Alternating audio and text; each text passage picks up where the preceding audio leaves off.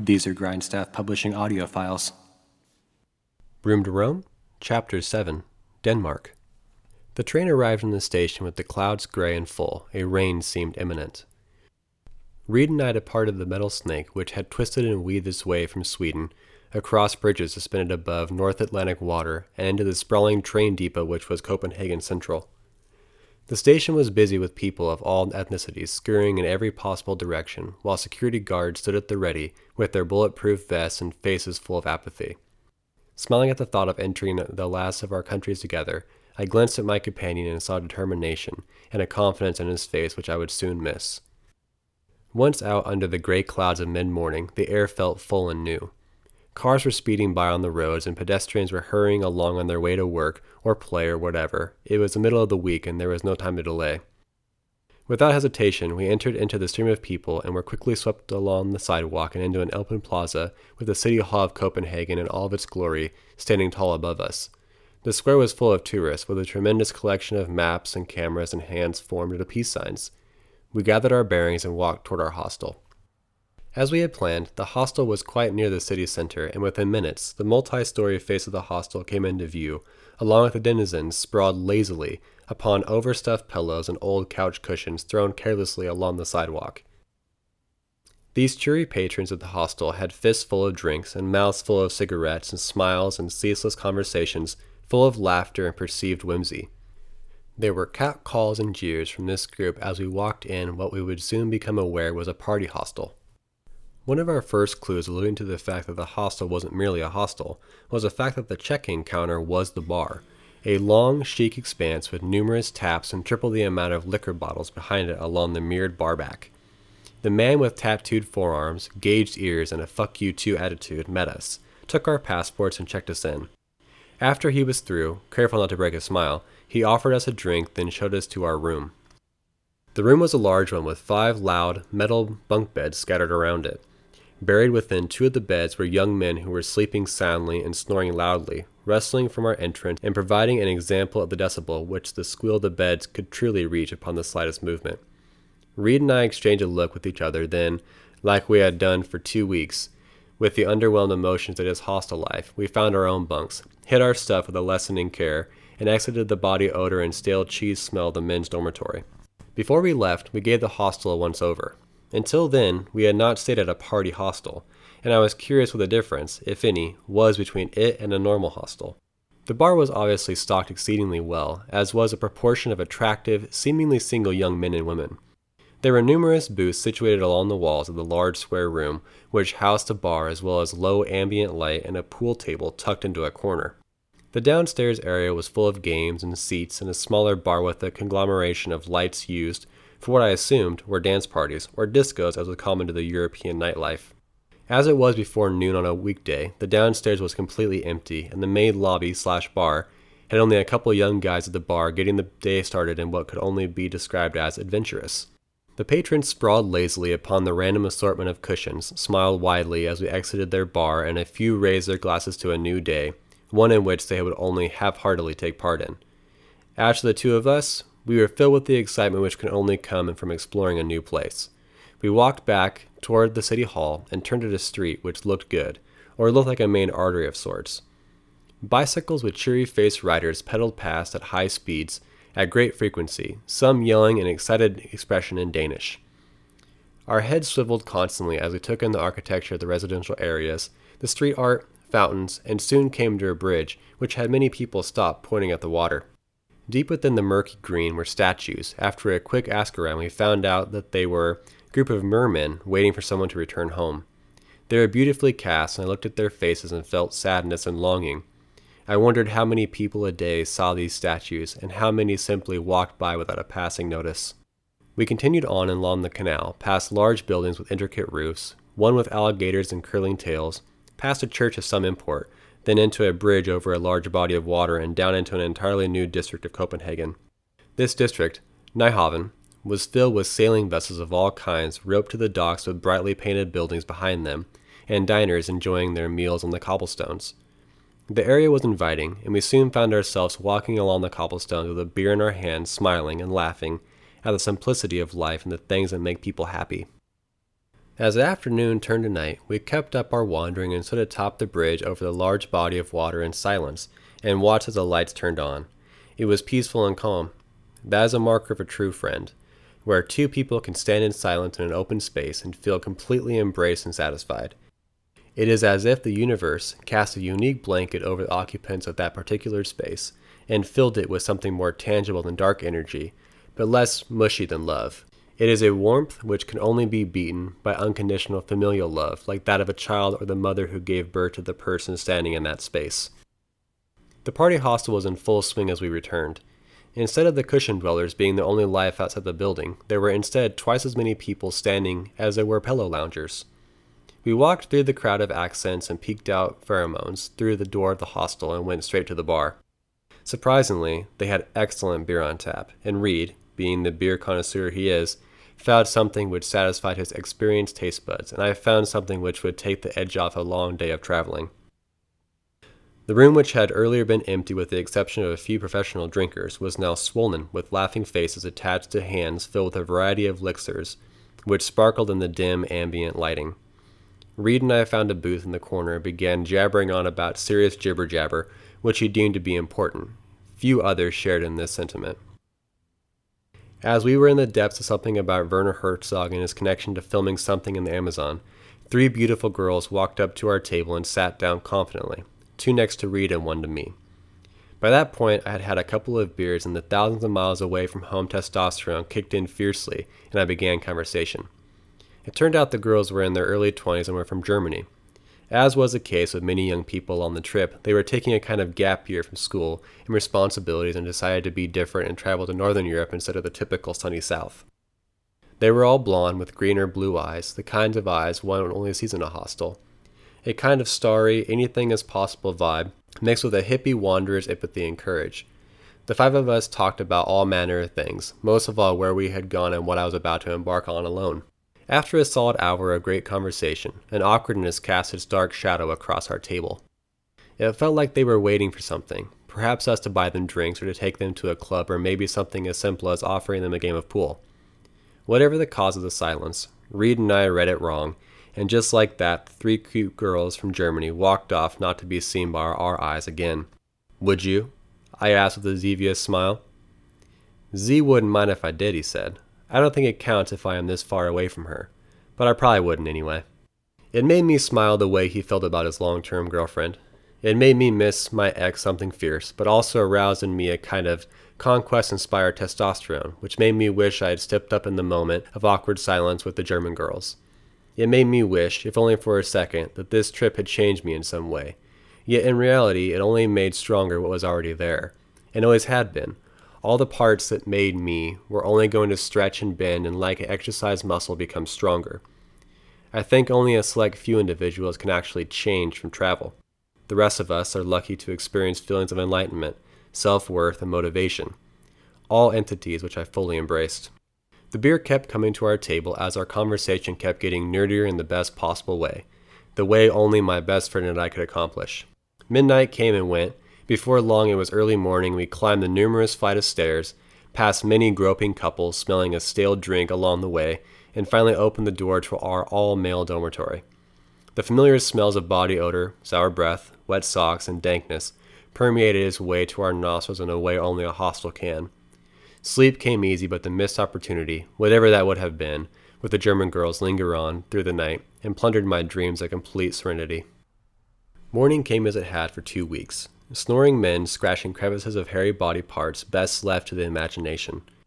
As I rolled over, my head ached from the constant drinking which had become a regularity for our trip. I stared up at the bars of the bunk above me and smiled at the new day, a bright one from the looks of the curtains across the room.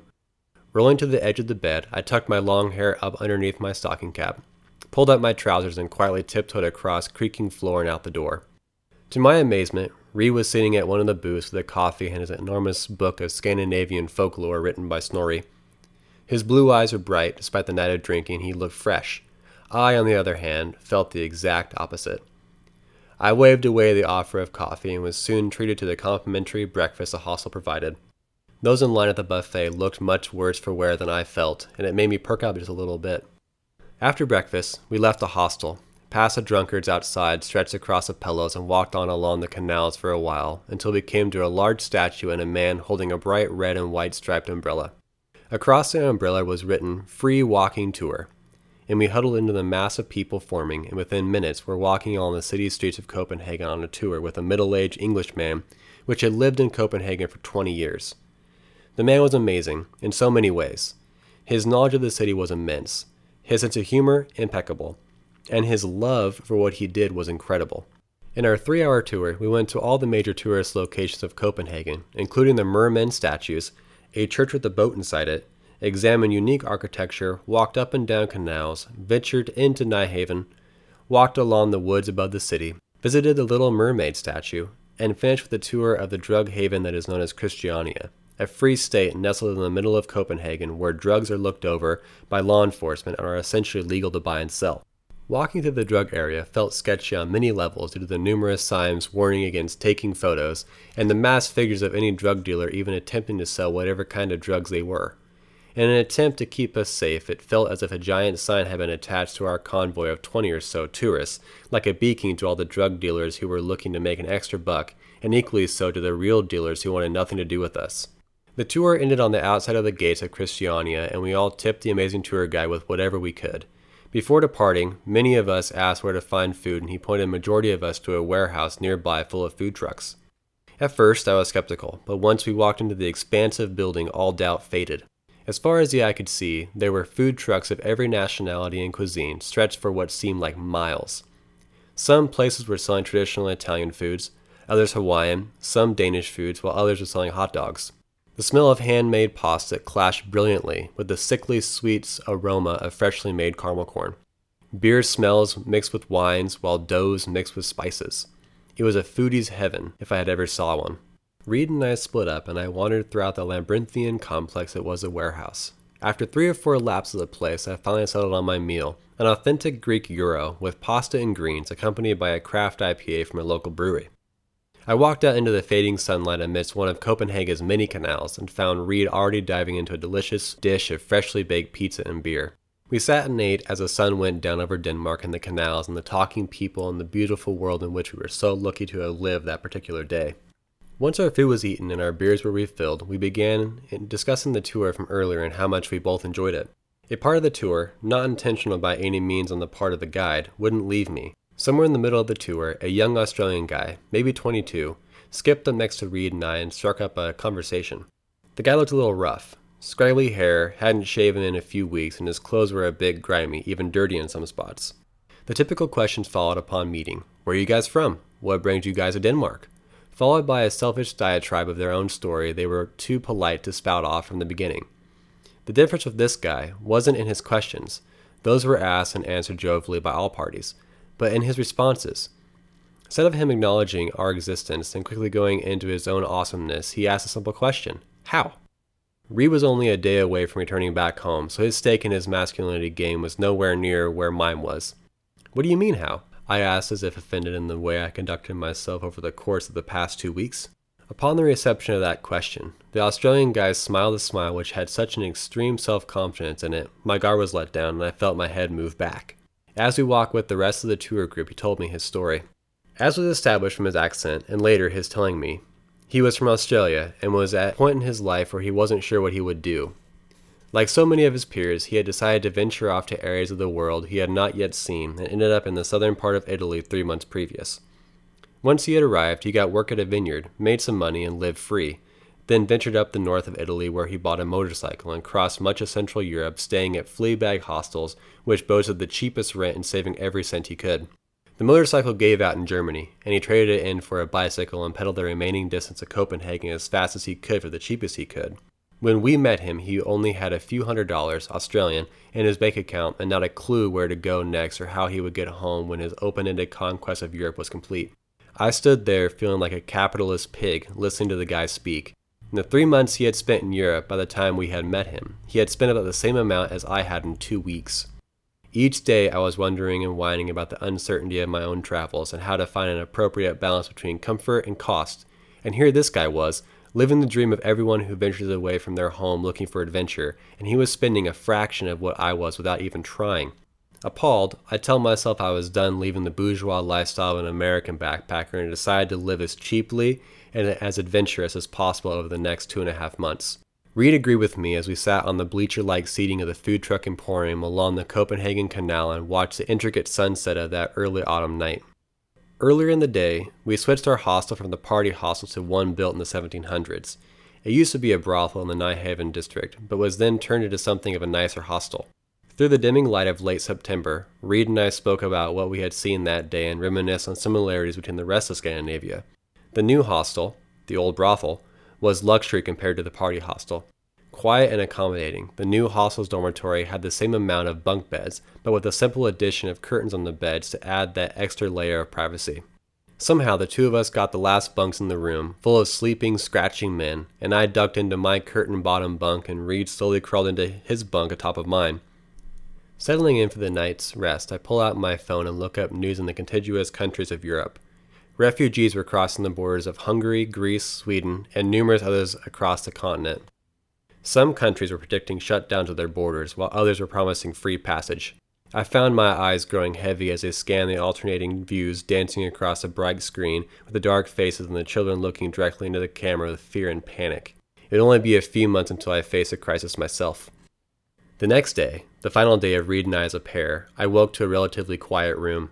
Like so many days before, I stumbled out of the room, away from the comfort and warmth of my bed, and into the lobby to find Reed sitting in an overstuffed chair, drinking a coffee with an intelligent stare, gazing off into nothing.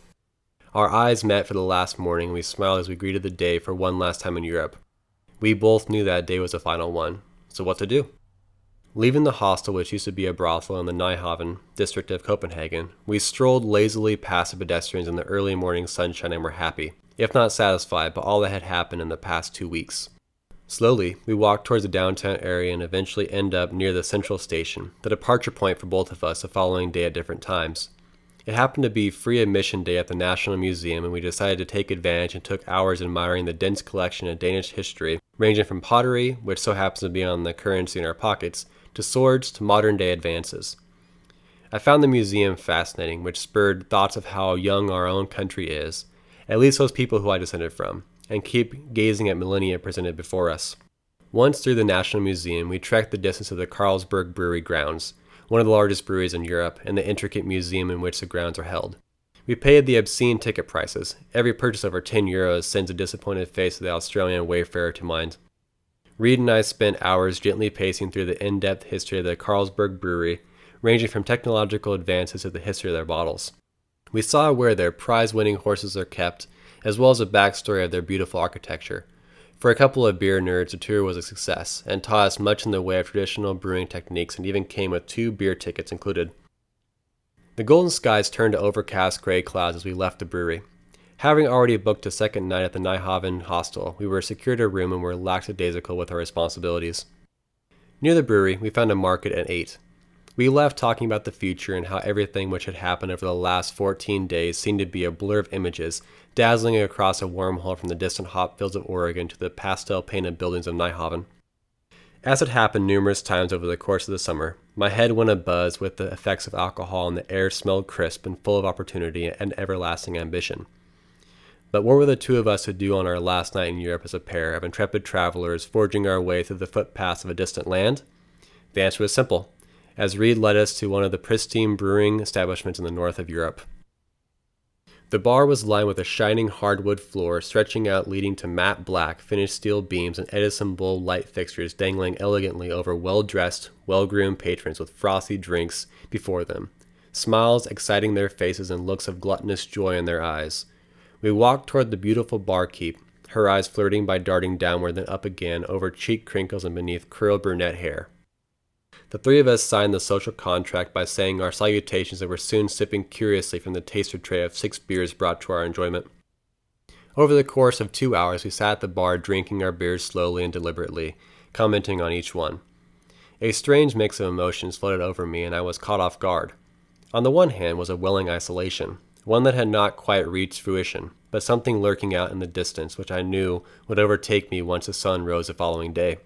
The other hand held a feeling I was not expecting, confident joy. It wasn't a joy that's weight was felt by Reed leaving, but instead a joy felt by the act of forging alone into an unknown so outside my comfort zone it was borderline unbearable to think too much about before anxiety welled up and made me sweat. Up until then, my life had been one of a yearning for those out-of-my-zone experiences, fishing in Alaska or farming in the foothills of eastern Oregon. But this feeling was different. It was immense in a real way, one measured by miles instead of by emotion. What lay ahead of me through the rest of Europe wasn't merely a series of trains, planes, and automobiles, but a vast network of me, winding through the chaos of several countries with their own traditions and languages, and people all to forge an experience I would keep with me until the day I died. Sitting on that bar stool, I looked back at what Reed and I had already done and was immensely proud at the amount we had stuffed into such a short amount of time. In only a few hours, he would leave my side and I would break off into that ether of the unknown and drift on without any form of a lifeline. There was a power in that, and also a fear, a dread which told me I could fail and have to call my trip early, leaving the continent with my tail between my legs and a failure to follow. As I looked off into the distant void, slowly sipping from a taster glass, Reed must have sensed my worry and began rattling off how excited he was for what was to come for me, and the stories I would tell once we reunited back in Oregon, back home. I smiled wide and took him up on the offer of forgetting my worry, and we went back to drinking the beers and enjoying our last night of European drinking. We left that bar with my head light and bladder full. The walk back toward the brothel-turned hostel was cool, and the moon peeked through the clouds, casting its shimmering glow off the canal of Nyhavn. Our hostel was quiet, and the front desk held a young man half asleep, reading a book, giving us a nod as we walked on toward our dorm. The room was filled with quiet snores, and the two of us stood beside our curtained bunk, awkwardly for a few seconds before blurting out something about, "I'll be seeing you back home," and "Hope everything goes well." Awkward smiles and giggles replaced a requisite hug and pats on the back. I crawled into my bunk and closed the curtain. Sleep came suddenly from the drink, and without realizing it, the dark had given way to a light, which spread ferociously from the window overlooking the boats along the canal. I quickly found my phone and saw it was 8 o'clock. Reed had been gone for almost 4 hours, and I was alone in Europe. A strand of long, greasy hair fell into my eyes, and I ran a sweaty hand through it to push it back with the rest of my curled, dank locks. As had happened the night before, the first feeling which came over me was one of dread, but I didn't like it. I pushed it back and forced myself to take in the beauty which lay before me. A wanderlust which had been brewing in the depths of me for so long, and here I stood at a precipice, looking up at a grand adventure, one which could truly tame that vagabond lifestyle I had yearned for. I smiled and ducked my head. More greasy curls fell over my eyes, and I left them there. The person I had always dreamed of becoming was sitting in a hostel far from home, and the only thing holding him back was a flimsy curtain. I walked out of that hostel with headphones in and a swagger in every footloose step. I was alone in Europe, and I couldn't wait to experience every adventure which lay before me. End of chapter.